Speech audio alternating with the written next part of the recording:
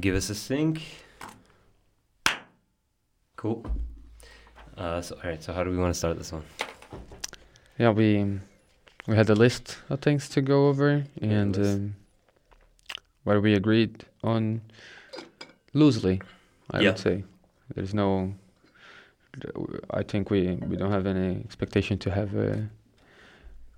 a very well bounded kind of conversation, right? But that is to talk about how to think critically about, in general, information, but more specific, how to navigate the landscape of information that we have. Yeah, exactly. Nowadays. So a lot of things we've been talking about lately are monitoring the news, how to monitor the news, what it means to monitor news, and then also what news means in general. Yes. And I guess that takes us to a couple of different places, from sort of a more philosophical perspective, from epistemics to really, what information is, how we can look at information and what evidence is, and then also to its direct practical applications in today, where we have multiple different media spheres. They're competing for our attention. And we have also, aside from different outlets of media, we also have different influencers, people who've made a living out of influencing based on their opinion, or also what they're paid to say their opinion is. And the difficulties of navigating all of that and actually coming out with something that reflects the state of things on the ground in different places. Yeah, I think keeping it within what we talked before on the same room here, we could look at it in different levels as well. So receiving information can happen on the level of your neighbor telling you something, to the mass media, and there's many different degrees between. So we can be talking about all of those different levels on which the transference of information happens, and we can be looking at what is because what I was going to say is actually we had kind of like set our agenda as talking about, well, we didn't set an agenda. We talked about what was actually our purpose, our individual and personal purpose on conducting science and doing research, which is actually dealing with problems that matter. So if we're talking about the low level of receiving information, filtering information, we can talk about the very specifics, the cognitive foundations of it, and the philosophical definitions that you already laid down that we have to talk about in order to clarify what actually that we're talking about. But talking about what matters, we have to look at how receiving information, in this case in mass media, affects the world that we live in. Yeah. Why don't you start us out there, and then we can sort of break it down to more fundamentals as it becomes necessary. Yeah, sure. So, well, I think that's within this aspect of how media, how the transference of information, how information is presented, how information is consumed, there's a lot to be talked about. I think it's very hard to narrow down to what actually is the hierarchical structure of what matters on this spectrum. We can talk about different stuff. We can go directly to things like Chomsky and the manufacturing of consent, which I think it became already a little bit outdated. Like things really have been happening really fast. So I think even looking at Chomsky's ideas back there, I think that they cannot even provide me with the perfect blueprint to what to talk about. So I don't remember it very well, but we're talking about ownership of means of production of information. So and we are talking about within this kind of like Chomsky idea on how the media as this social the social phenomena has in itself the whole the structures that enable us to consent to things that we would not consent if we think critically about them. So the mechanisms are already in place. One of them is the ownership of media. So just big companies owning the ability to put out there information for a very, very large amount of people. I think that's very hard to translate to nowadays. Speed, capillarity, and range of how information is transferred. Ownership, I think it's not the biggest of the issues at the moment. I would say I'm not so sure. Obviously, it does influences, but we're talking about one anonymous viral video becoming widespread and convincing a lot of people. There are other things that we can talk about, but if you wanted to comment anything about ownership of the means of transferring or providing information to people, yeah, I think it still play a role. I think that's really important to be talked about. I don't know if it is on the top of the hierarchical thematic of the issues that we see on the world today, but you can tell me what you think. Yeah, so ownership is an interesting thing because it's not just the ownership of the content production, but then it's also ownership of the content curation. So what you end up having is a mix of things. You have potentially consolidation of the actual outlets of information, say News Corp. You have Rupert Murdoch curating a lot of the information. A lot of the money that's being distributed is owned by centralized groups of individuals.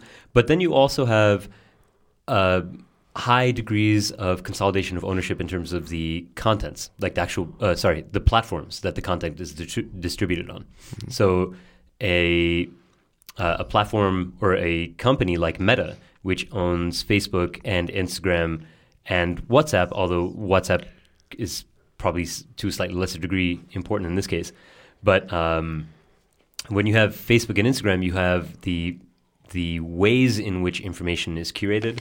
You have also the ability for somebody to be on a platform or not. So you have exclusion criteria that they might implement. And then you also have the algorithms that are in place, the decision criteria for actually displaying information for people. So I think in that sense, ownership ends up playing a big role because what we have is the production and also the distribution being highly consolidated, and they're slightly different. And so I think in the past, when you had something like while television was also, we sort of moved towards greater consolidation in terms of distribution, mm-hmm. from newspapers to television to digital, and I think that poses a whole set of problems. But maybe one of the things in a meta sense is that it's important to discuss both the problems with the system, which we're doing right now, which are things like ownership and, among other things, basically a lot of things that Chomsky does discuss in manufacturing of consent. He discusses more of the systemic problems, mm-hmm. right? But then we also have sort of the cognitive aspect of what does it mean to actually step back and consider these things? What does it mean to equip yourself with the understanding of how these systems manipulate you, mm-hmm. And how they play on our attention, and then also just having this shift to a more critical lens, mm-hmm. on the media itself and just information that we consume. And of course, that can go very far in that. I guess the ultimate endpoint of a critical perspective is something very solipsistic. It's self-indulgent almost. So how do we find the right balance from believing everything we hear to thinking that we are the ultimate generators of reality. Somewhere in between the gullibility and the solipsism is a balance that we want to achieve, which is something like reflecting the real world. And this sort of signal-noise ratio is ever present in literally everything we do. There are degrees of extremes where we need to find the middle, where we're like, okay, these things are noise, but these are things that I have to take for granted. Otherwise, I'm just going to exist in a place which is fundamentally removed from the rest of reality. Mm-hmm. Yeah, I think but you nailed it. Ownership still play a big role in regard to not only on the production but on the creating of the information and the enabling of spaces which are actually very structured. So you should take like Twitter back there. It has this amount of characters, so that's putting it's putting something into the mix that influence in a different way how people think about the information they are receiving within these platforms, for sure. And an interesting sidebar is that Twitter, Elon Musk decided recently to hold a vote by the users of Twitter of whether or not to allow Alex Jones, a prominent American conspiracy theorist, right-wing pundit, back onto the platform. And users voted to allow him back on. And this is a purveyor of dangerous content. Elon Musk has also demonstrated himself to be a purveyor of dangerous content. But this is an interesting thing where when trying to understand how to feel about this decision, something where an increasingly right-wing founder of a popular social media outlet allowing a established right-wing mouthpiece back onto a very public platform democratically, when it's democratically allowed to happen and not sort of this top-down power move, it's a very interesting thing, right? Because I disagree with the decision, and the process has a bunch of flaws because it has become increasingly right-wing anyway, so maybe it's a self-solving problem. But when we say something like the ownership is a problem because it consolidates too much power, when somebody makes a democratic, allows it to be a democratic process, and it still has a problematic output, then we, of course, have all these different problems that we have to reconcile, opinions that we have to reconcile all at once, where it's like, yeah, I'd rather this be democratic rather than consolidated. The democratic thing has an outcome that I don't like. What do we do there? Yeah, I know what you mean, yeah. Well, for this specific case, I believe that the followership of Elon Musk, it's definitely obsessed with the same kind of topic that the whole some part of the right-wing troop is obsessed with, which is free speech. Right. Well, so I believe that when Musk put it out there, he believed that this mindset would prevail on the voting. Yeah, exactly. It was rigged in that sense, in that it was appealing to something that they already wanted. And the great irony, of course, is that he's promoting himself as a free speech advocate, but then, and this is just important in general in terms of critical lenses, is that he's somebody that has tried actively to silence dissenters. There are multiple cases of this. I think that probably the most famous is when somebody had posted a Twitter feed that revealed the movements of his private jet, and because he's talking about sustainability, not using renewable energy sources, the renewable nature of the rockets and the rocket fuel of things like the Raptor engine. But then you have him flying, making really sort of being really unscrupulous in his use of his private jet. And so he paid to get that guy to shut down his account. And then he tried to petition Twitter to get that guy to shut down his account on like personal privacy rights of his whereabouts. But then when he took down Twitter, he took down that page. And so there's a lot around his this fake appeal to free speech, which is, it's never even somebody who presents themselves as an absolutist is never really an absolutist. No, absolutely not. What they mean with free speech is just that there is these things that we wanted to say, and you say that we cannot say that. That's basically what they mean. They do not mean in any way a kind of a universal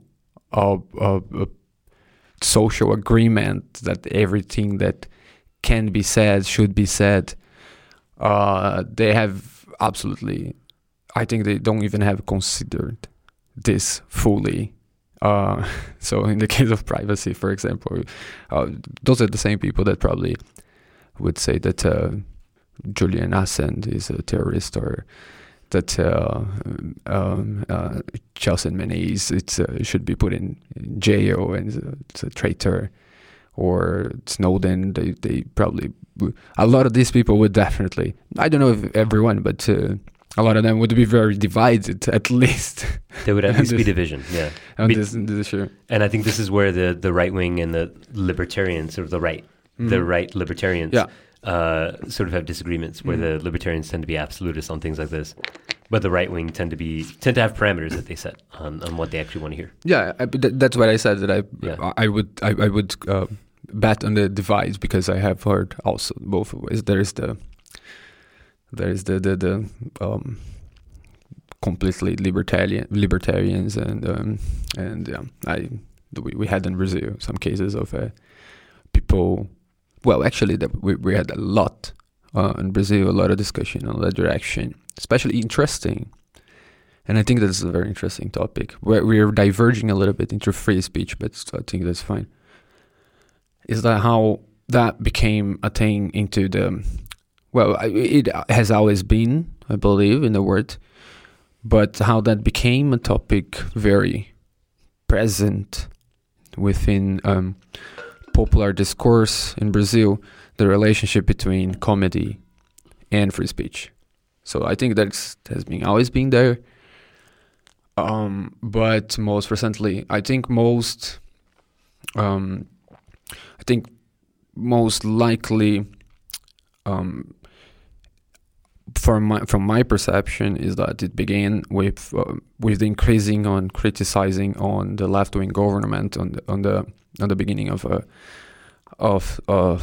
the century now, after 2000s, and criticizing on Dilma Rousseff and the Workers' Party in Brazil, which was they were constantly criticized by the media. So there was no lack of criticizing on the government. The left criticized, including me, criticized the government all the time, and we protest for the mistakes that the center right, center left party for what they were doing.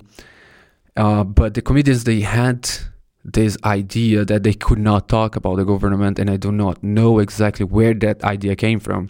They wanted just to increase the criticizing on the government, but also that kind of like hijacked on this anti-political correct sentiment. So they wanted to make jokes with everything, and they wanted to be allowed to make jokes with everything. That became kind of like a movement in Brazil. That's all of these comedians, they were kind of like gathered together. It's really hard to have a left-wing comedian, like someone that would openly talk about that, like would openly identify themselves as being a left person. And it definitely they are, but they wouldn't say, actually. And the ones that were not, they would openly make it kind of like explicitly that they were right-wing leaning. Because, yes, if I am against the political correct, I'm actually against a type of people. And this type of people are left people.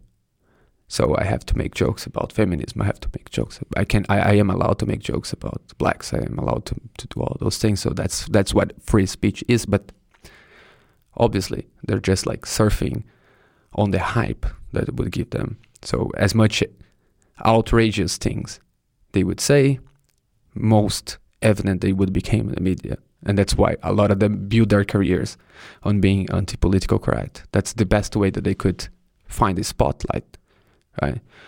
I think that might play also with some things that we can talk about the media today. So the idea that what is outrageous just gets the spotlight. Yeah, I think there's an interesting thing there.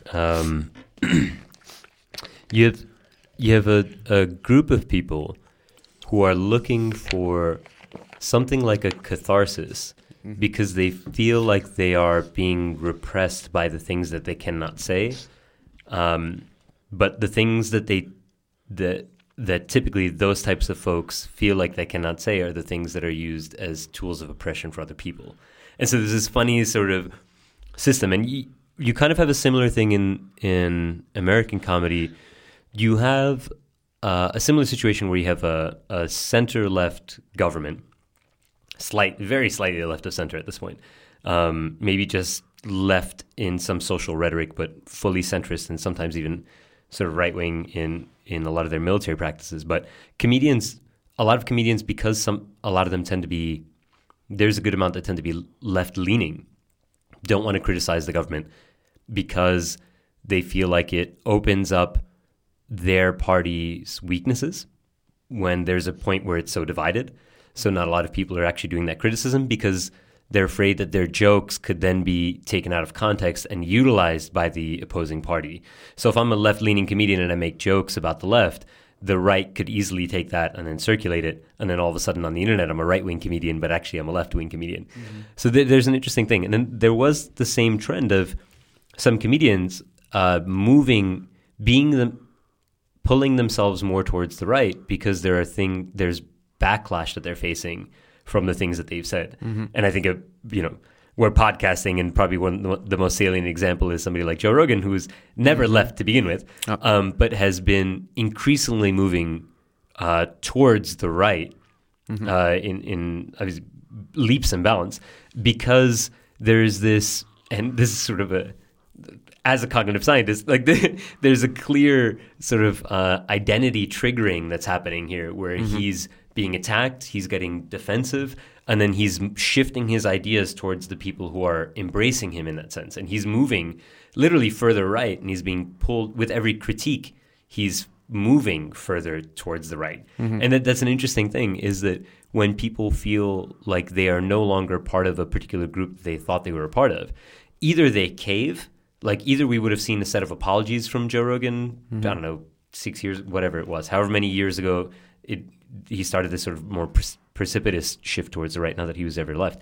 But either he would have apologized and then shifted, or he would have dug his heels in and moved further right. Mm-hmm. And there's this interesting inflection point. And I think maybe that's what we try to do when we put on sort of like a public trials of opinion of individuals. Mm-hmm. We see whether they're going to apologize, cave, and change, or if they're going to dig their heels in and shift further in that direction. And you probably got this interesting thing with comedians Brazil. Definitely. It's very similar. I think that happened with some people for sure. You see the shift, and there is a when there are reactions, you create. Like what usually happens is that you create this persona called cancel culture, and this persona can be blamed by everything. Yeah, that's so true. I mean, it's funny how many times I've gotten in this conversation of people telling me, otherwise, I'd say usually it's with people who are in the center or center left, where they're like, yeah, but I just have a problem with cancel culture and people being canceled. And I'm like, what?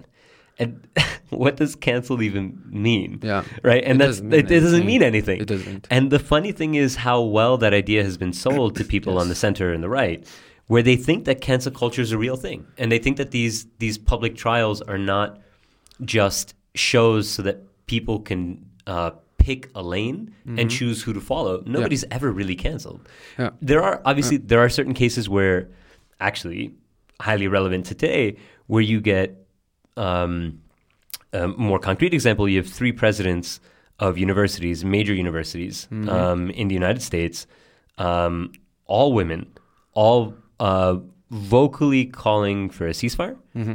They worded it in different ways.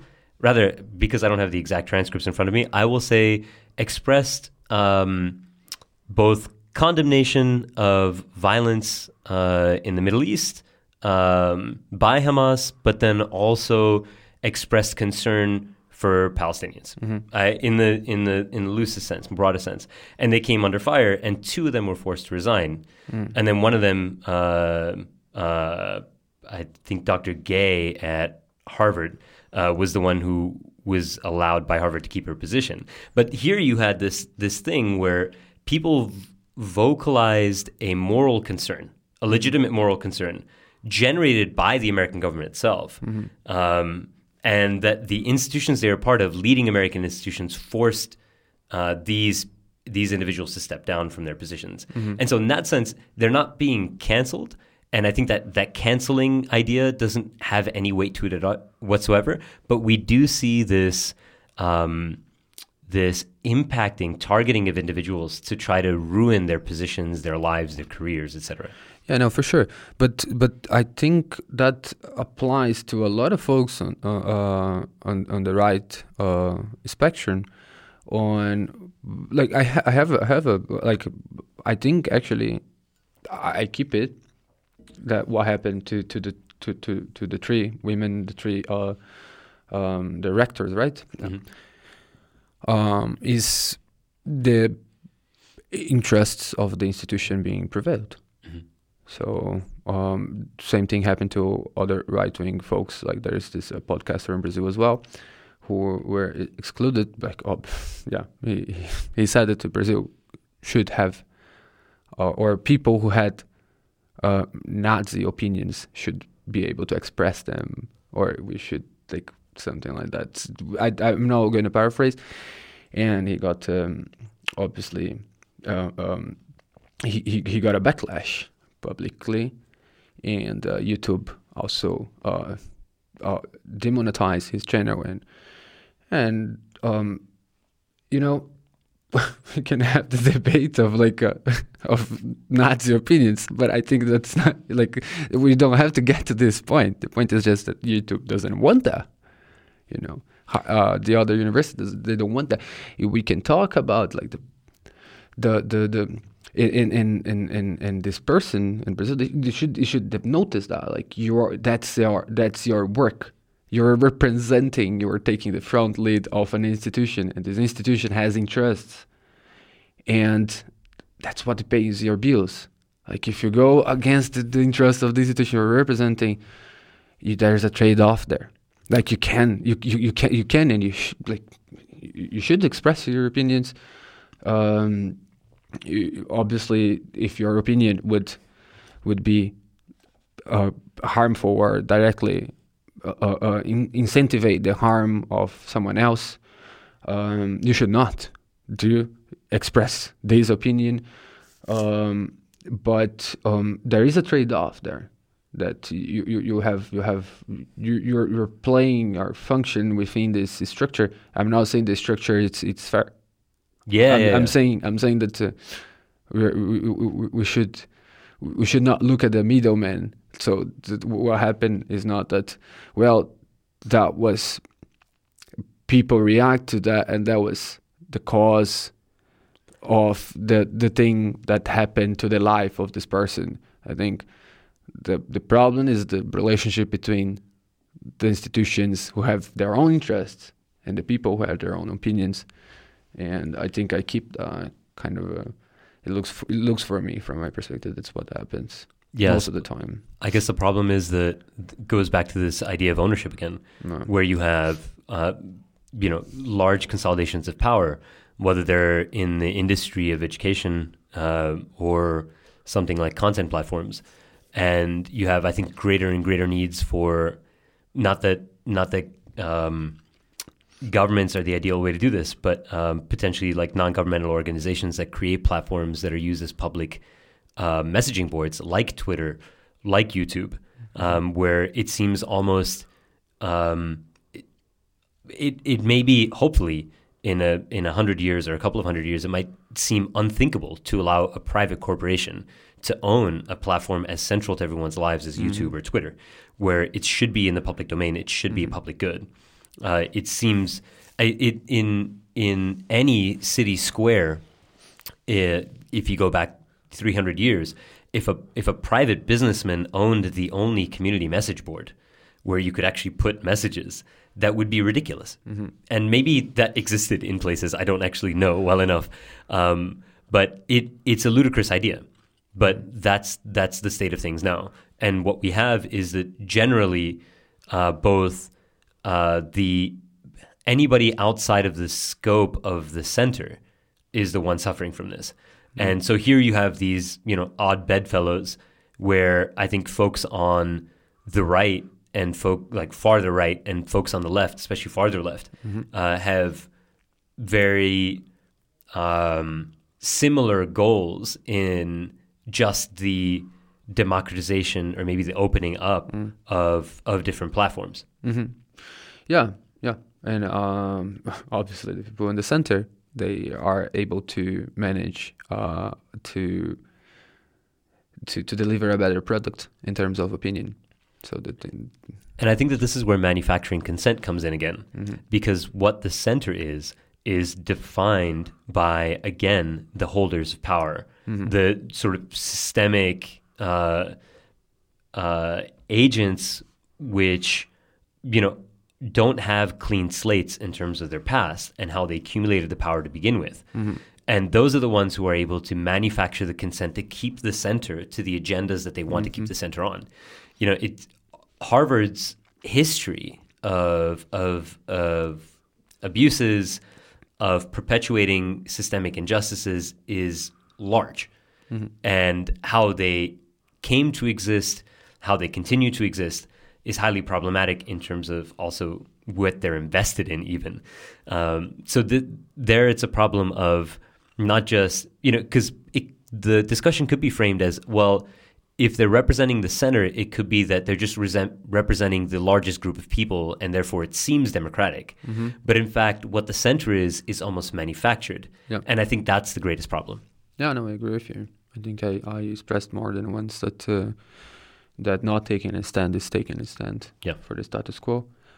And I think my whole point is that, well, the way that I see the word, and I think is the way that I see the transfer of information as well, from the cognitive perspective, from a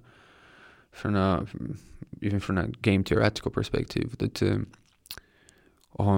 people are serving self-interests, institutions are serving self-interests. Maybe we can apply Chomsky ideas to that, to the point that we can say, wow, the functionality of this machine is to create products which are sellable. Even the center might not take the stand because it thinks the status quo is good, but it sells better. And when it sells better and it's more profitable, things just go in the same direction. That's the same thing with many other things. My opinion would be the same. The wars happen because someone is profitable, because they're profitable. So someone profits from them, then they happen. If someone keeps profiting from them, they keep happening. Same thing with media. The flow of information from one side to the other. The manufacturing of consent is profitable. It might keep a war going on. It might keep some status quo to do not change. And while it is profitable, the machine itself perpetuates itself. The machine perpetuates itself. So, kind of even in a functionalist perspective. Yeah, I think that, and this is sort of an interesting shift that we've seen.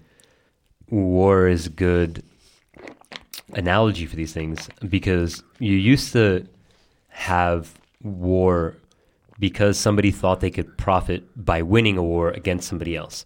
And so both sides were taking a gamble by engaging in the war. Or if obviously one is the obvious aggressor, then they're taking the gamble by hoping to win, and the other one's just trying to defend themselves and what have you. But we've shifted to a place where many sides profit from a war. Sometimes it's both direct main aggressors are profiting from the war because there are industries built around profiting of war, regardless of whether the war is won, in quotes, or lost, in quotes. It doesn't matter whether how many lives are won or lost, and sort of the economic gains, the geopolitical gains might net out in a decade or two regardless, but the profits that are harvested from that win are immediate for many parties involved. And I think that's a strange sort of difference, because then the engagement in war is less risky. And I think that's one of the bigger problems. And we see the same... Especially when it's not you. Yeah, especially when they're proxy wars, especially when you have nothing to lose and you're just selling guns, which we've seen a lot of countries do, even neutral countries that technically don't engage in war, like Switzerland, manufacturing tools of war. But you can take that same concept and then put it into a lot of the business competition that we see from media narratives, where sort of center-left and center-right media agencies basically rely on one another to exist. When you have something like CNN and Fox News in the United States, they literally rely on one another because they use each other for content, because otherwise everything they say is bullshit. But it's a similar type of thing of this everybody wins type of war as long as the war is happening. It's a similar thing with social media where, yeah, technically they're competing with each other, but as long as we're using social media and that type of feedback loop is generated in us, we'll check many social media apps, regardless of whether or not they're competing. And I think that's the same type of thing, where the warfare of your attention, as long as you're wanting to pay attention to things and getting these rewards, it doesn't matter what you're looking at. You look at everything.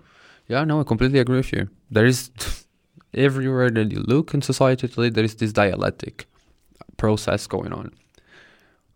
Most of what do we see as different tribes, positions, or whatever, they are feeding on each other to keep alive.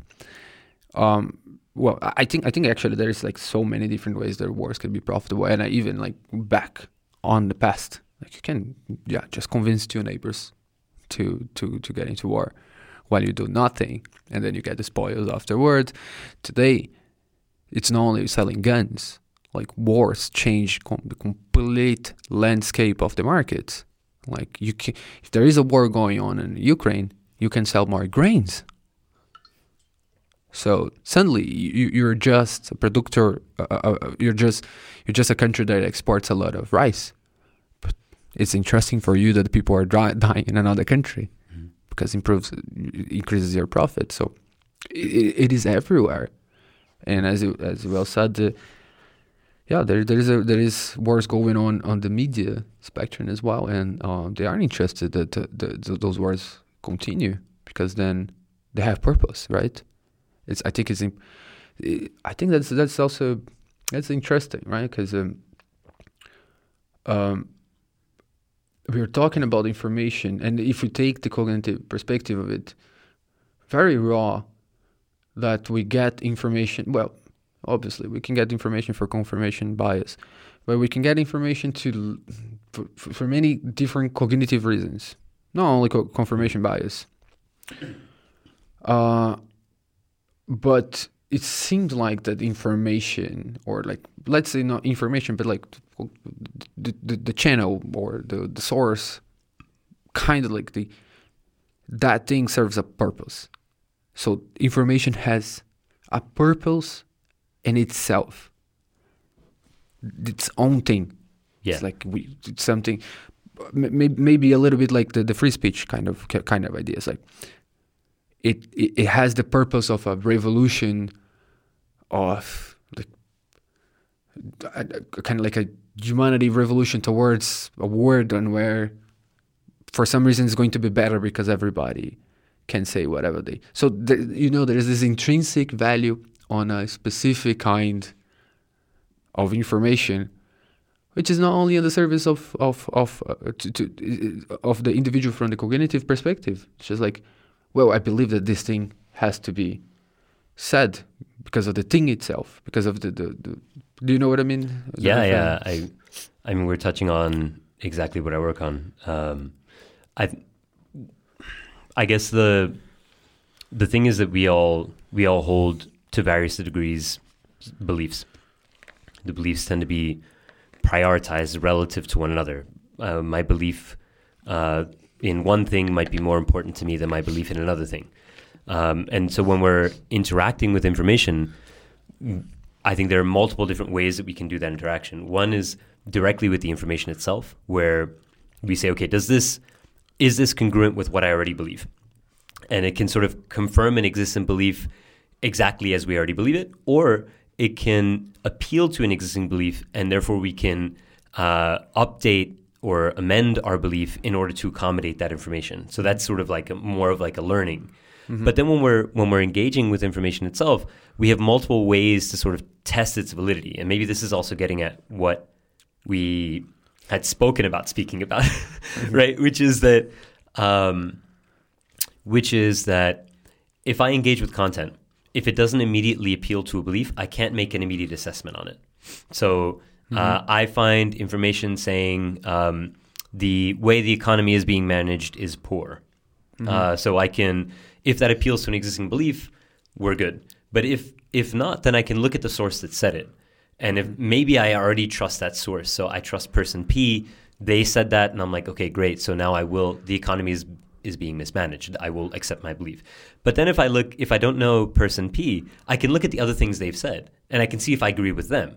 Say they agree with things like social welfare and universal healthcare, things like that. Mm-hmm. So I'm like, okay, well they believe things that I believe, therefore maybe they're a good source of information as an economist. Mm-hmm. So I can look at the other information the sources produce, so like 1 degree removed from the information itself. Then if I don't know that person, then I can go 2 degree removes. I can just look at the other people that agree with that person. Mm-hmm. So I go to person Q, and person Q believes the things I believe, mm-hmm. and person Q agrees with person P. So now all of a sudden I go to person P again. And so there's this interesting sort of way that we look for the validity of information, and we do these rapid searches to see what's congruent with what we believe and what's incongruent, and then make those assessments. And I think one of the interesting things is when the belief that a particular source is correct can be more prioritized than the belief that a certain thing is correct. So say I believe that the infectious disease expert in the United States, Anthony Fauci, gives accurate information. And he says something about how the percentage of usefulness that masks have against spreading disease. If my belief that masks are 100% effective is more important to me, more prioritized than the belief that Anthony Fauci is correct, then I will say, well, Anthony Fauci then, because he thinks that masks are 50% effective, I think that maybe I diminish his importance in this context, right? Because I have a belief, and I think that belief is more important than Anthony Fauci. If I think the inverse, that my belief that Fauci is correct is more important than my belief that masks are 100% effective, then I'll update my belief about masks in light of Anthony Fauci. Mm-hmm. And so there's this interesting contrast between the hierarchy of the beliefs we maintain mm-hmm. and then the information we interact with. Yeah. I was, when you started to talk about it, I was just thinking about the hierarchy of beliefs, and that should be, because I agree with you. I agree with what you say, but to look at the source of some kind of problems, let's say, we would have to look at how those beliefs are organized and what is on top there, keeping the rest of the cascade effect continue, right? So, but I know that you have a good answer for that, but like how that would be. Could you explain to me how that would be different from the thing that I always talk about? It's prestige bias, which I am critical about. But so you look at a source, and the source is seen as competent by others because others have already obtained something from that source, information or beliefs or whatever. And then, therefore, your bias, I'm quoting, I'm doing air quoting here, but your bias towards reproducing or accepting or internalizing the whatever this source is putting out, being a belief or practices or information, basically information in general. So how would you distinct? How you make a distinction between those two things? Because you know that I'm very critical to the first, so I just wanted to make a clear cut there. I see them still as beliefs here, right? Because I see the belief that a group of people believe that a source is accurate is still a belief. Because I don't, when I look at the sources that right-wing folks use, that's a population of people. It's, say, 10 million people. Say I'm standing in the middle of those 10 million people. I still, because of what I believe, how I believe my beliefs differ from their beliefs, I won't take them as valid sources of information. So here you have, a hierarchy of beliefs thing where if I believe that I need to say I trust them because they will kill me if I don't, maybe my belief that self-preservation in this moment is more important than my belief in taking a stand. I could also believe the opposite, Bruno being burnt at the stake by the Catholic Church in the 1500s. It's an interesting sort of thing where it's still, do I believe that group of people that trust the source are effective at making judgments about the truth? And this is actually, like, the set of studies I did a few years ago was exactly on this, of the people that we share beliefs with, do we take them to be accurate sources of information just because we share beliefs with them? And it seems like the answer is yes. Like, they don't need to be any closer, epistemically, like any closer to the evidence gathering process than a journalist, but I can trust them because I share beliefs with them over the journalist who's maybe on the ground in a place. And you could very strongly share beliefs with only one other person, while you could gather some information from a very, very prestigious source. But if your proximity on, like, your overlapping of beliefs with this only single person in the world, you would definitely prefer to gather information from this person. So, like, that can definitely happen. Yeah, I think that the whole idea of a cult or any prophet capitalizes on this idea, right? It's just that there is a whole world of information, 8 billion people, but this one person telling me that everything there is wrong, but what they're telling me is correct, is literally the denial of the world and the acceptance of a microcosm. And that's quite interesting. I was thinking, like, well, there is an aspect on cults that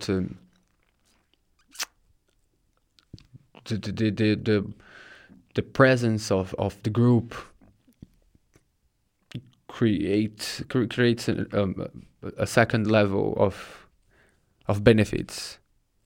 Definitely. But what I was thinking about was more like an abusive relationship. Oh, like where self-preservation is involved explicitly, physical. Yeah. No. I mean, you let's say you have a partner, and somehow throughout the years, this person made or convince you that you share a lot of those beliefs. So, but you share. You didn't convince you. Like, you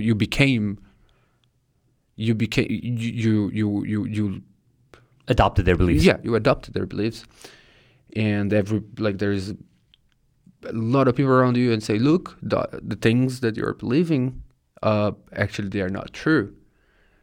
And a lot of people might agree with that person. You wouldn't change your belief, for example, that you should get out of that relationship, as long as you believe that you're sharing a lot of beliefs with this person who is with you all the time. So that's what I was thinking. But I think the quote definitely can be used as an example. I think it's different levels, but I wanted to get to the extreme point to say, yeah, there is nothing prestigious about this person that you are, this abusive person that you are in a relationship with, because nobody else believes that person but you. But because you share so many beliefs with this person, you think that's the best source of information that you can have. This person is going to tell you how to live your life, what you should do at what time and when, regardless of how resourceful or how competent are the outside sources. They're telling you that, look, that's not how you should live your life. Yeah, I think there's a crucial element here of sort of a robustness of your identity, where if one person is the only other person you share all these beliefs with, then you don't have a very robust identity, because it's, if they go, you have no social support system. Mm-hmm. And I think that a lot of it, if not potentially all of it, is dictated by our desire to build a persona which will survive in society. Mm-hmm.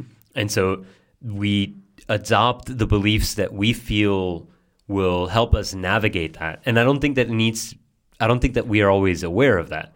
I think that the things that we feel we're driven towards are the things that match that desire. So I don't need to think that being a leftist is the strategic thing. It's just that maybe I feel that being a leftist is the right thing to be, but that feeling is generated by my perception of the reality that I have, mm-hmm. and the type of person that I might want to be in that society. And I think that ends up being really important, this idea that we won't be ostracized from our groups and that we will fit into the groups that we are a part of. Mm-hmm. When you get something like it, because what we can see, which is really interesting, is that folks who are susceptible to conspiracy theories are not typically those folks that have very robust social networks. They have a lot of friends, they have a stable family, they have a stable job. It's the people who don't have those things. Mm-hmm. It's the people who are looking for a niche to build where they can get some kind of group satisfaction, this type of belonging. And so typically it's the people who are ostracized from their groups, don't have a lot of friends, don't have stable relationships, whether romantic or family, and maybe potentially also they don't even have stable careers or things like that, where their engagement with the world is not necessarily stable. And they find groups of people, and this is why the internet is such a great tool for generating conspiracy theorists, is that you don't need to be in the same place to find each other. You can find each other online, and all of a sudden you walk around the world slightly more included into a group, but that group is virtual. The internet has allowed for that, which is why we see conspiracy theories fully, promulgated in today's world in a very different scale than 100 years ago, 20, 30 years ago. Yeah, no, I don't want it to take the focus from, because I completely agree with you. That's is the social aspect, or what we believe that the social group is, or in like a natural drive towards surviving in societies, in groups. That's on the root of a lot of our behavior, and definitely the social behavior, because mostly what we're talking about, when like the transference of information from one mind to another, it is a social phenomenon. It's not you can take it a very solipsist kind of like perspective, yes, but it's happening within the context of people living in societies. I didn't want to take the focus because I completely agree with you. What I was mentioned before, because in the beginning I said that the way that I see, and the way that it makes sense for me to think about the word, is that there is, and you definitely agree, that there is degrees that you can look at the same thing happening. And when I mentioned in the beginning is that, well, we can look at the whole world and things that happen in the whole world scale, but we can go down to the individual.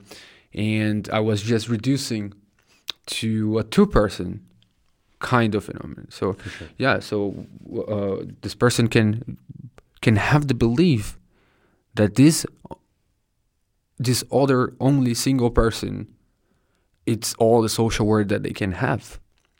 So that's the group that is going to maintain them alive, and that's what I meant.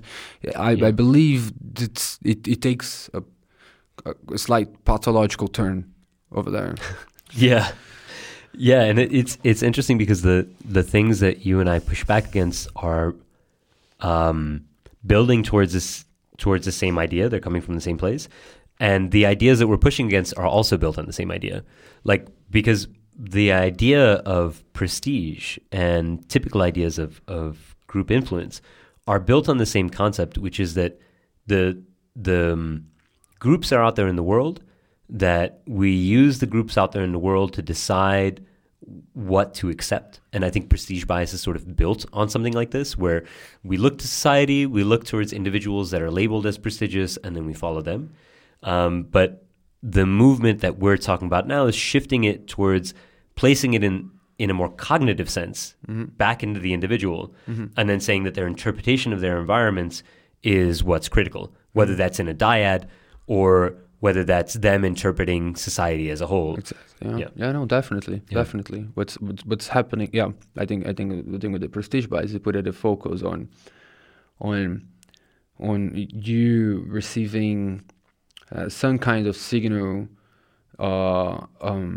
that's very well. It's very simplistically explained, and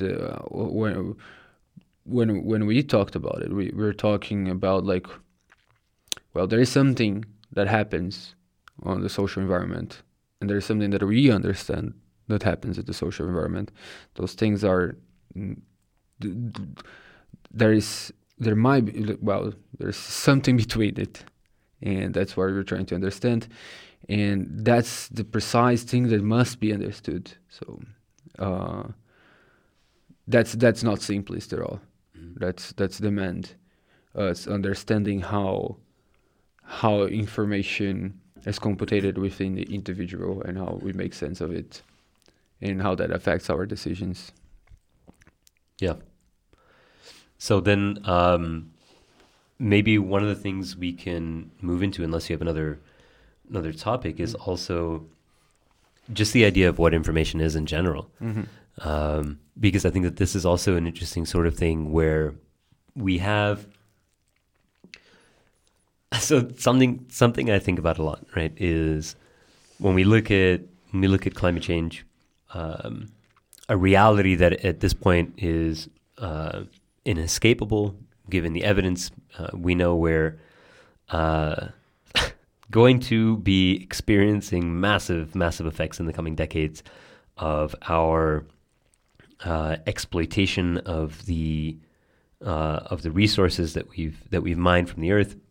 But an interesting thought experiment is when I ask other scientists whether their belief on climate change would change if a large portion of climate scientists started saying, "Oh, we were wrong about climate change." How invested are we? How prioritized is the belief that climate change is real versus the belief that we are scientists, therefore our fellow scientists who are climate scientists have the greatest access to information? Would we begin to doubt the institution or the institutions that support most climate scientists and say, well, clearly big oil has gotten to our fellow scientists? Or would we say, oh shit, we've been wrong this whole time? And so that's an interesting. So what's more prioritized for us at this point? I think I answered that before. I definitely have asked you before as well. Yeah. I think for me, the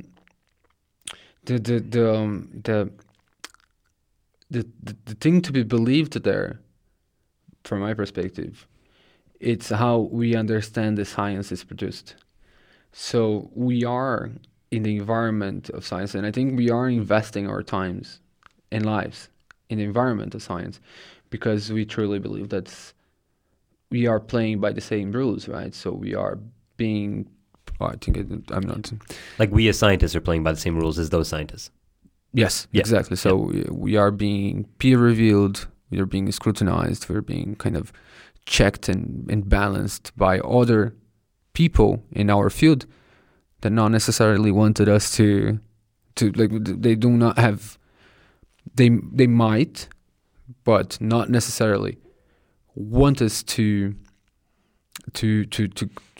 put us out of the game or put us in the game, and they are checking us by our ideas. So there's like blind peer reviewing, and so this idea is good enough or not good enough, or this data was well collected or not well collected, or this statistical analysis makes sense. The inference that you make from this statistical analysis makes sense. This one doesn't make sense. So I think we both, like, we are investing our time in life in that. So I think we have a belief that we are somehow playing by the same rules than the climate change scientists.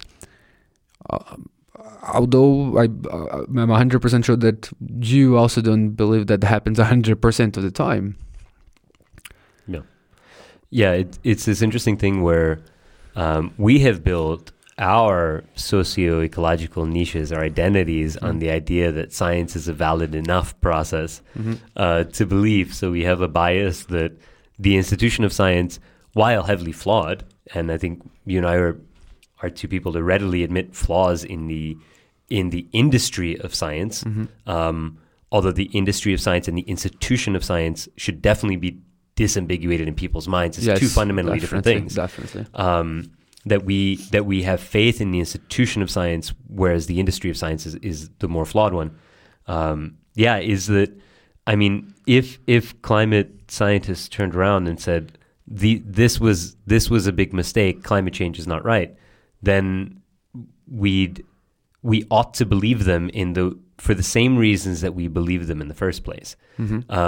The likelihood of that happening in the real world with this example is so much beyond a likely possibility. I just want to put that out there.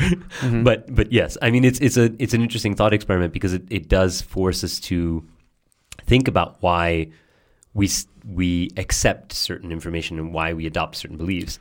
The other thing being, I lost my train of thought. You go ahead. No. I think there is it's complicated because we're believing that they are playing. It's not even playing by the same rules. We're believing that they are applying the same process that we do apply. So we wanted to publish a paper. We write it. We send it to someone. Someone look at it and say, hey, this idea doesn't make sense because of A, B, and C. And then you look at it and say, okay, yeah, that you're right, or maybe you're wrong, and I can prove that you're wrong. And so it is a process that we do. So it's something. It's like pushing a nail into the wall. So you have done it before. You know how that works. And if everybody else pushes, knows, like if you believe that they are pushing nails through the wall, you know that if they do it the right way, then you will be in the wall. You know, like it's a process. So there isn't. I don't know. I think I would make the distinction about being able to. It's complicated because it's. Publishing an article is not pushing a nail into the wall, but being able to understand how a process works and you yourself going through the process and saying, okay, this process works, and I tried, and it does work, and with the constraints, and then you say, would you say like, I believe that the process works, or does the process work because if it's processed in this way, it does. Like it's an algorithm kind of process. Like is an algorithm believable, or it's just is? So from my perspective, it's just like, yes, if the climate scientists are doing the thing right, as I understand that the thing right to be done should be like that, I am not believing them. I am just asserting that they did a process, and that's the output of the process. Yeah, I suppose I take everything to be belief.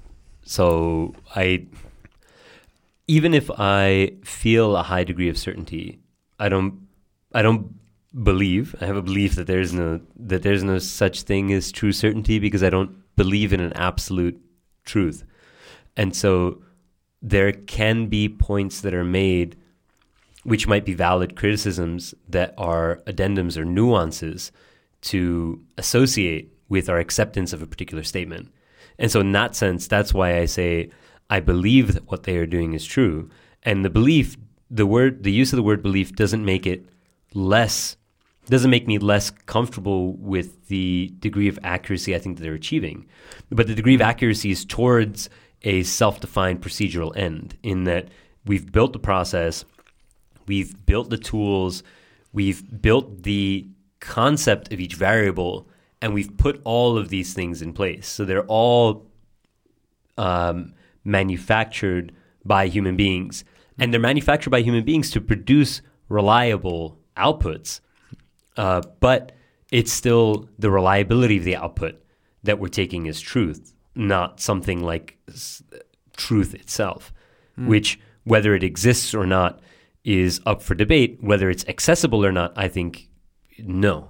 We cannot harvest the absolute truth from whatever reality we exist within. And I think that to me is the main thing. That doesn't make me any less confident, I think, than you. But maybe because I spent more time on the philosophy side. Yeah. For me, it definitely. I'm feeling it. Yeah. Yeah, it's an interesting thing, because when we look at people outside of the sciences, it's important to remember that an individual scientist doesn't have.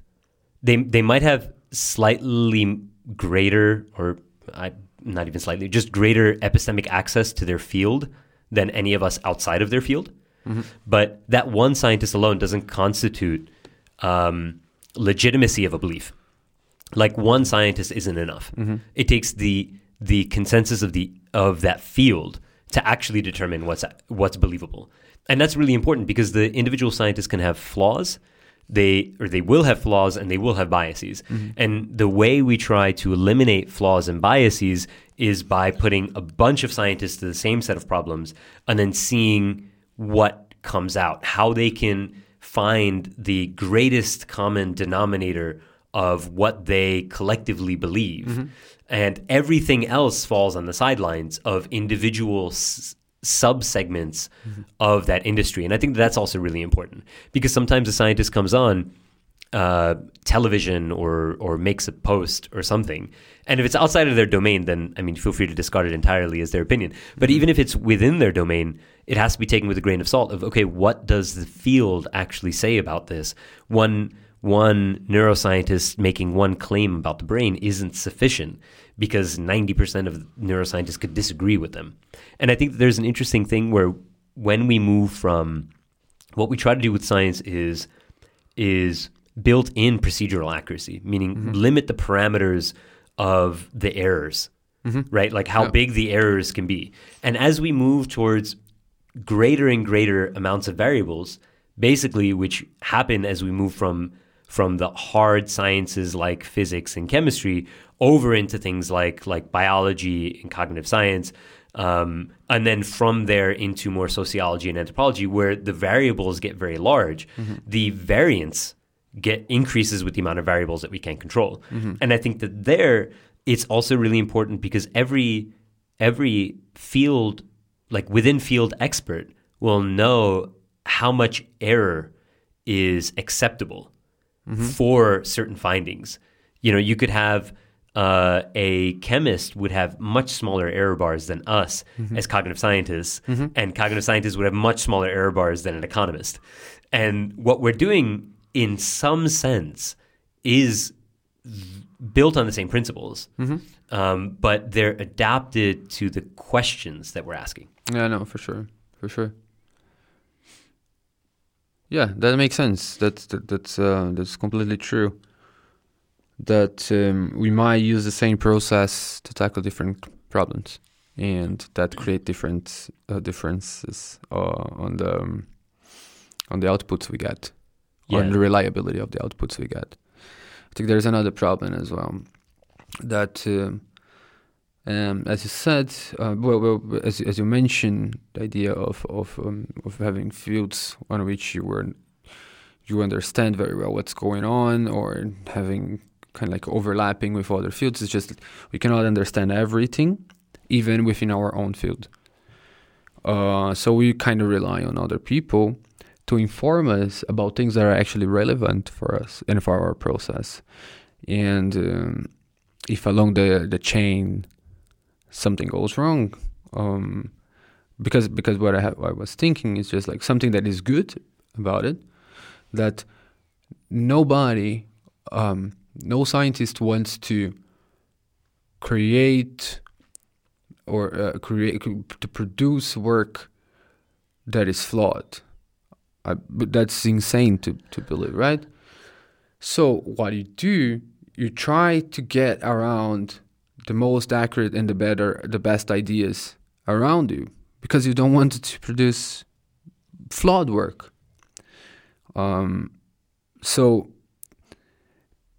scientists start to look, it start to be selected within a broad range of fields, is those ideas that survive the crive of inspection of many different people who are looking for the best ideas among those ideas out there. So that's the good part. So the ideas that survive the crive of many scientists looking for the best are those ideas that became more widespread.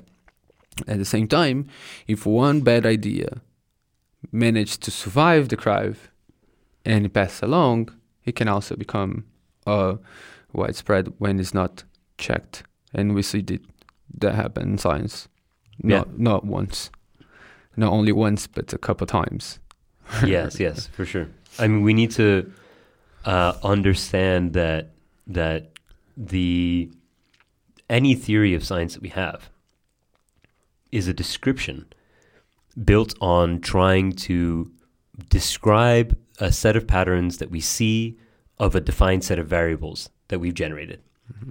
So that view in science, or the philosophy of science, is something called pessimistic meta-inductivism, which is the idea that theories are constructed and that they will be improved over time necessarily, that nothing is perfect as is. It's also, you could also look at things that are very similar, like constructivism or instrumentalism.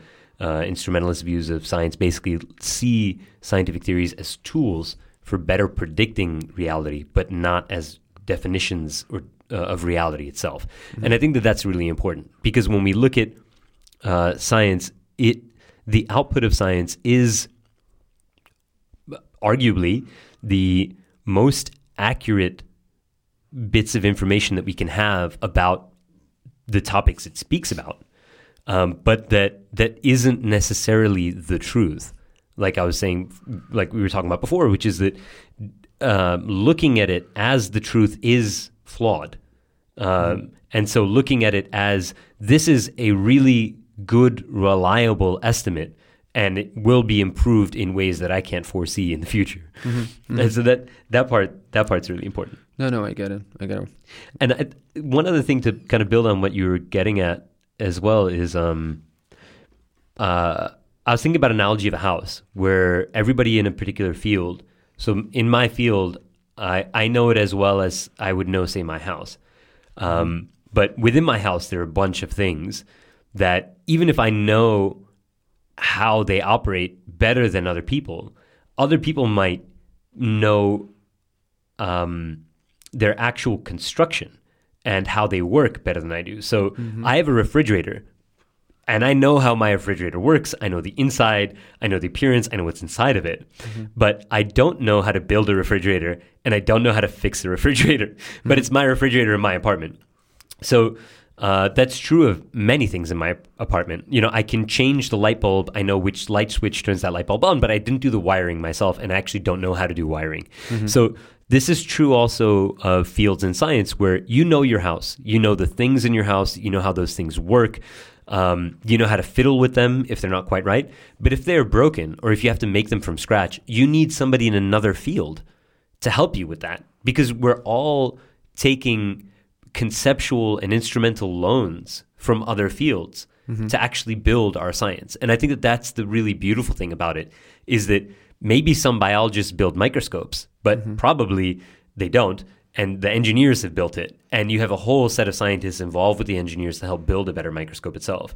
And so these are really interesting facets where when we look at a scientist, no field is done in a vacuum, except maybe something like maths or pure philosophy or something like that. No, for sure. I get that. I had some thoughts when we were speaking, but yeah, you. Yeah, I got entangled on the ending of your conversation, and then I lost what I had. But yeah, you're talking about the point that we do not have the cognitive resource to understand every single thing that we have to use to make us better scientists. That we rely on one another. Yeah, we rely on other. Yeah, we have to. There is no other way to do it, and yeah, I think I get your point about, and I think I can definitely put together what I said before about the climate change. Scientists, if they would give me the output of their research saying there is no climate change, I still believe. In these cases, believe, as you mentioned, the output to be true.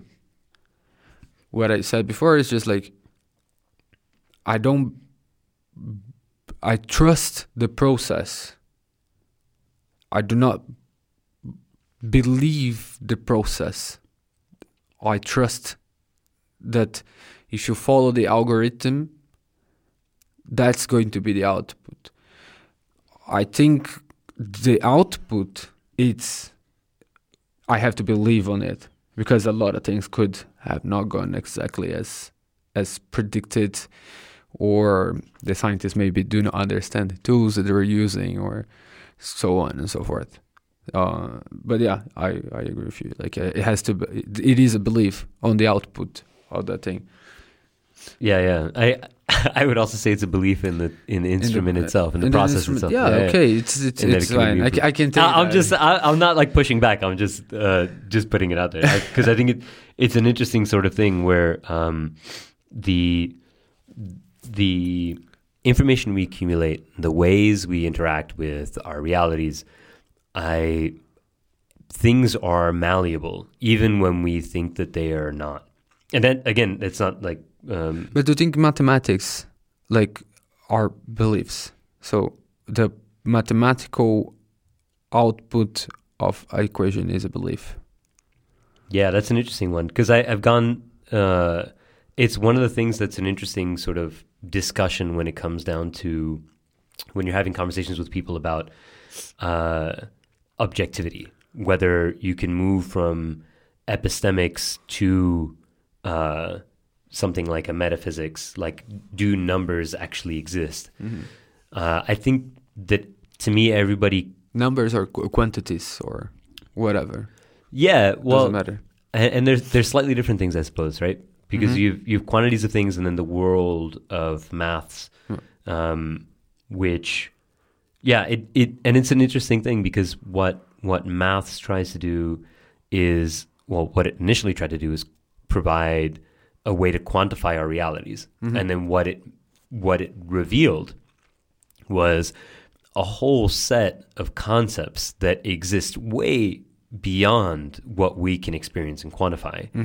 And I think that's quite interesting, and that pure maths is a very interesting philosophy of symbol manipulation, and that we all contain our versions of that thing, of that process.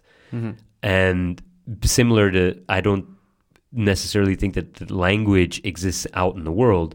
There are physical representations of what we use to communicate, but I think everybody has their own conception of what the language is. In that, I don't know if we can describe with words exactly what we think about every word and how it's interconnected. We have our own internal maps of meaning that we use, and I think this is also true of numbers, and I think this is also true of maths. It's not that I don't need to believe or not believe that 1 and 1 plus 1 equals 2. I can accept that as a procedural output. I don't need to believe that it's right or wrong.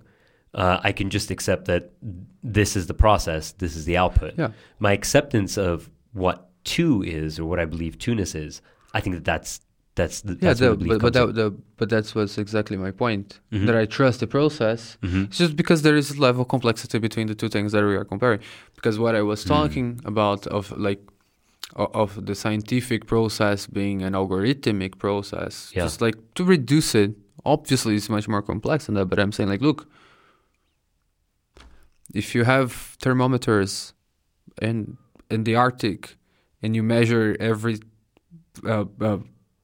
once a day for this amount of time, and then you plug in all equations and so on, and then you get an output of that. Out of that, the process is trustful. I mean, it's not a mathematical.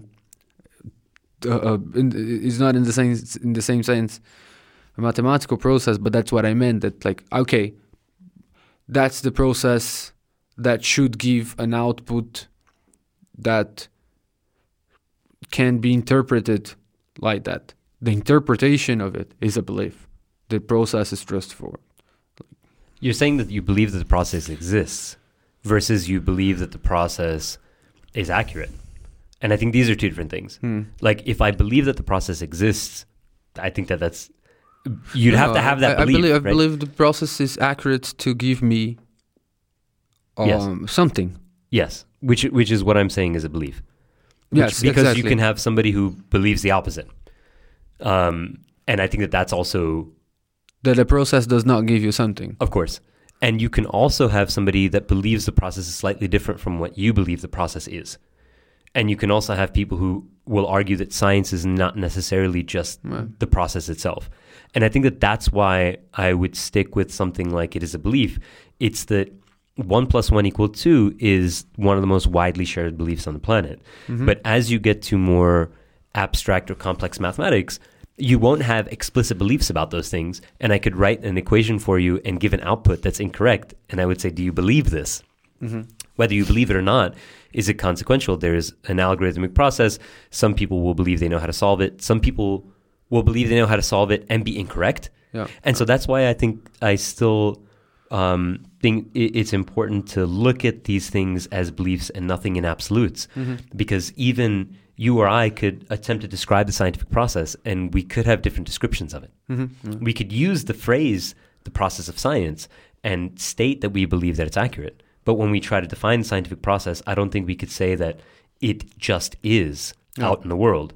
And therefore, I don't require a belief to define it. I think, you're completely right. I would describe as observing, isolating a hypothesis, gathering data, using or like making an experiment. But I jumped into the gather the data and test your hypothesis. That's what I meant. But like, it's very blunt. It's very there's many things in between. You can describe it in different ways. That's because it's interesting because it's an interesting place you started, because I would start at variable definition, and maybe this is just because I go from outside in terms of or how I think about it mentally is from theory to hypothesis, whereas I know a lot of scientists also work solely with hypotheses or work with hypotheses and then models. and they go models, hypotheses, models. Yeah. For me, it's the theory side in, and the theory side is built for me on an analytic philosophy grounding. So it's always definitions first, and then once we've defined the variables, then we can begin the process. Yeah, most of my training is ethology. Yeah. So I work with observation. Yes. So I look at nature and I look for patterns, and then from those patterns I create hypotheses. So there is definitely differences even in how we would see the process. That's completely true. Yeah, I think it's really fun. It's fun because probably, and maybe this isn't the best time to go into this, but there is an important distinction between hypotheses, models, and theories. And these are things that maybe we could chat about at a different time. But when you look at a hypothesis, it's a directly falsifiable claim about rigidly defined variables. Yeah. And then when you have enough hypotheses, you can build a model from which to extract further hypotheses. The model is about the interactions of variables themselves. And then the theory is the broadest of the three, where you can posit sets of models, their interactions, and then the significance of those things. And so you go from the micro scale hypotheses to sort of this medium level model to the large scale theory. And one of the problems and criticisms of certain fields is that they don't have, you can sort of criticize fields at any point in this process, some where they don't have rigid enough hypotheses, but they do have models and theories, and some where they have models and hypotheses, but they don't actually have theories, or that they skip the model point and then go straight from hypothesis to theory. And so these gaps are funny too. Yeah. I think I really jumped the gun when I said the process of science. We could have another episode just talking about what that is. Yes, definitely. That's very rich. Yeah, and maybe something shifting a bit towards the evidence gathering itself is something that's quite interesting is that humans, so in the natural philosophy realm, like 500 years ago, what we would use are our senses. And we then developed a form of observation, and the observation still relied on our senses. And I think one really interesting thing that happened, I think beginning with the telescope, which was created by, if I remember correctly, a Dutch optician who wanted to create better glasses for one of his clients, ended up realizing that refraction of lenses at different distances created a telescopic effect, and they started creating telescopes. And so that was the first tool used for observation, scientific observation, that extended the capacity of our senses. And that is a huge conceptual shift in what human beings do, which is super cool, because now we not only rely on our senses, but what we do is we rely on our senses through tools that magnify our senses or take wide ranges of information across different modalities and spectrums and condense them to the senses that we can use, usually sight and sound, to analyze things. Whether it's a microscope or telescope, or a spectrometer, or anything like the condensing of sound into this microphone. It's a lot of really amazing things that human beings have done to extend our capacity and the bandwidth of information that our senses can perceive. No, definitely. Yeah, with the advent of computers, we have simulations. Yeah, which completely changed the game of observing nature in a very, very, very complex way. Yeah. Tell us about that. Yeah, about simulations. Yeah. Just no. Like, what does it do for science? Yeah, no, I do not have so much to talk about simulations. I have been interested on agent-based modeling, and I think that there's a really nice place to understand a part of social phenomena through this kind of simulation.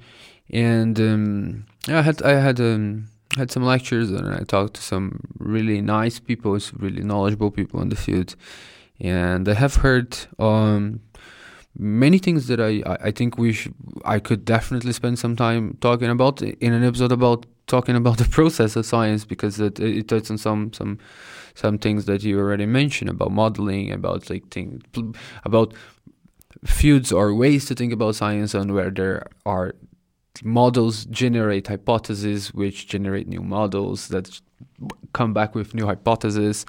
And I think that's a fun field to be looking at. I think it's also nice for us to be open to the broad spectrum of understanding nature. So I will be happy to go a little bit further on understanding how to use simulations to understand social phenomena in the future. So I will be working on that. I will try my best to work on that direction.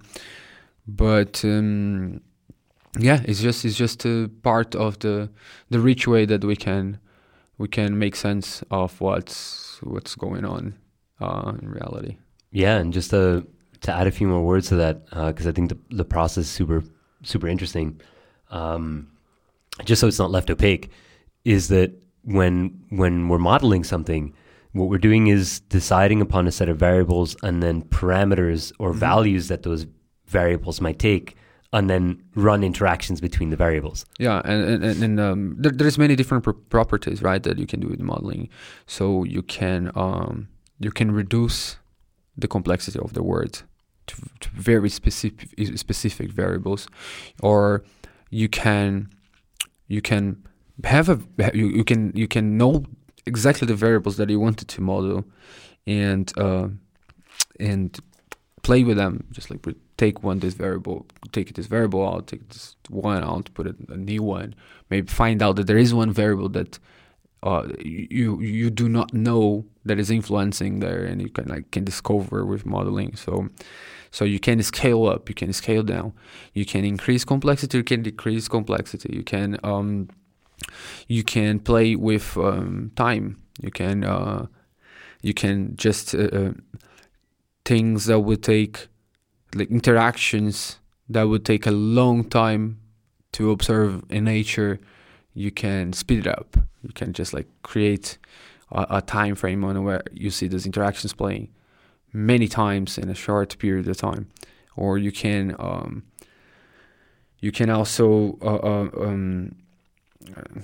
something that just escapes. So you can play with time. You can play with scale. So if you can have a phenomenon that is really hard to observe in nature because of the amount of agents, or amount of molecules, or amount of cells that on which this phenomenon occurs, and you cannot observe them all at the same time. If you have a model, you can increase it to the size that you wanted them to be, if you have enough computer power. So you can do all of those things, and all of those things are part of the process, or they're all tools in the process of understanding the phenomena that you are interested on. And I think that's fascinating. That's really interesting, and I think it's very useful for social phenomena. They're using for many different things. You can use to understand the behavior of stars, or particles, or chemicals, or cells, molecules, or people, or so on. There is also there are constraints, but I think they're very well acknowledged within the field, and they're not. They do not both the constraints are acknowledged, and they work well with the power of the tools that they have. Yeah, I think one of the important things is the removal or the selection of variables, because you can't account for everything, and different fields, sometimes the definition between different fields is literally, sometimes they're trying to answer the same question, but the difference is the amount of variables they try to account for. Mm-hmm. When you have something like cognitive psychology versus cognitive sociology, cognitive anthropology, sometimes the question is very similar, but the one is trying to reduce the variables as much as possible, mm-hmm. and the other one is trying to include as many variables as possible. Mm-hmm. And so you get this really interesting thing where it's great that we're having both being done, because they give us two different types of answers. Because because when we do statistical analysis, what we do is we actually test the impact of variables themselves. We can also do analyses to test how much the variables are actually impacting the variables that we're measuring. And I think that the really interesting thing is that we can say something like, okay, these three variables make up 95% of the variance in my variable that I'm measuring, which would be a hugely strong effect. You usually don't get that in cognitive psychology. But when we do things like this, when we reduce it, we can still, there are certain questions where we can simplify the question enough and the variable that we're measuring enough where we can account for a large amount of variance just with a small set of variables. And so I just wanted to put that as an amendment to anybody who's listening to you describe modeling in this really wonderful way. Yeah. And not... I think just to mention that, I was referring to what I have learned on computational modeling. So it's exactly, yeah. But I believe that the mathematical modeling would go in the same direction. You could do absolutely the same things. Yeah, and when we say simplify the problem, sometimes obviously we are losing something. There's always a sacrifice to be made, but that there are ways to demonstrate that the question that we are asking doesn't lose too much, or the answer that we provide doesn't lose too much by the simplification of the variables involved. Yeah, definitely. We drifted a little bit away from the information or navigating the range of, I don't know how to call it, the ocean of information that we are drowning every day. Yeah. Yeah. I think we probably covered a good amount. Yeah, we did. I wanted to reflect. I think I had this idea to reflect a little bit too, because a lot of people out there might feel very anxious with a lot of things that they see on the media every day. And I wanted to just like to send this message that heads up and just keep critical and try to be patient with the process of understanding what's going on. I think everybody's on the same board. It's super stressful and it makes you anxious when dealing with media and information nowadays.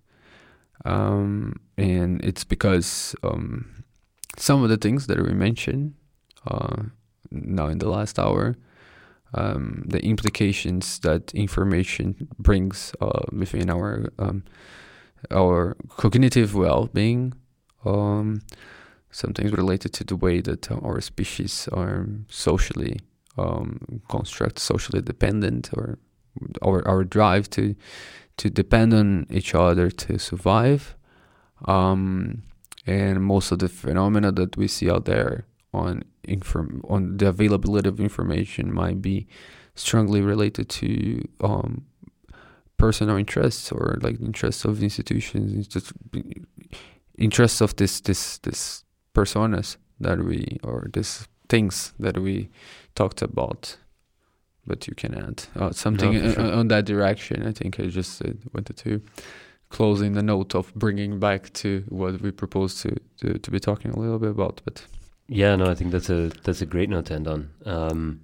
Is that a lot of people are in the same boat, and that we can take steps to be better informed, but then also have to take steps to understand our place and also understand what it takes for us to be better agents. And sometimes that's rest, and sometimes it's sort of refreshing ourselves emotionally and cognitively to make sure that we can do the types of work that maybe make us feel slightly less powerless in global affairs. Right on. That's great. All right. Thank you. Thank you.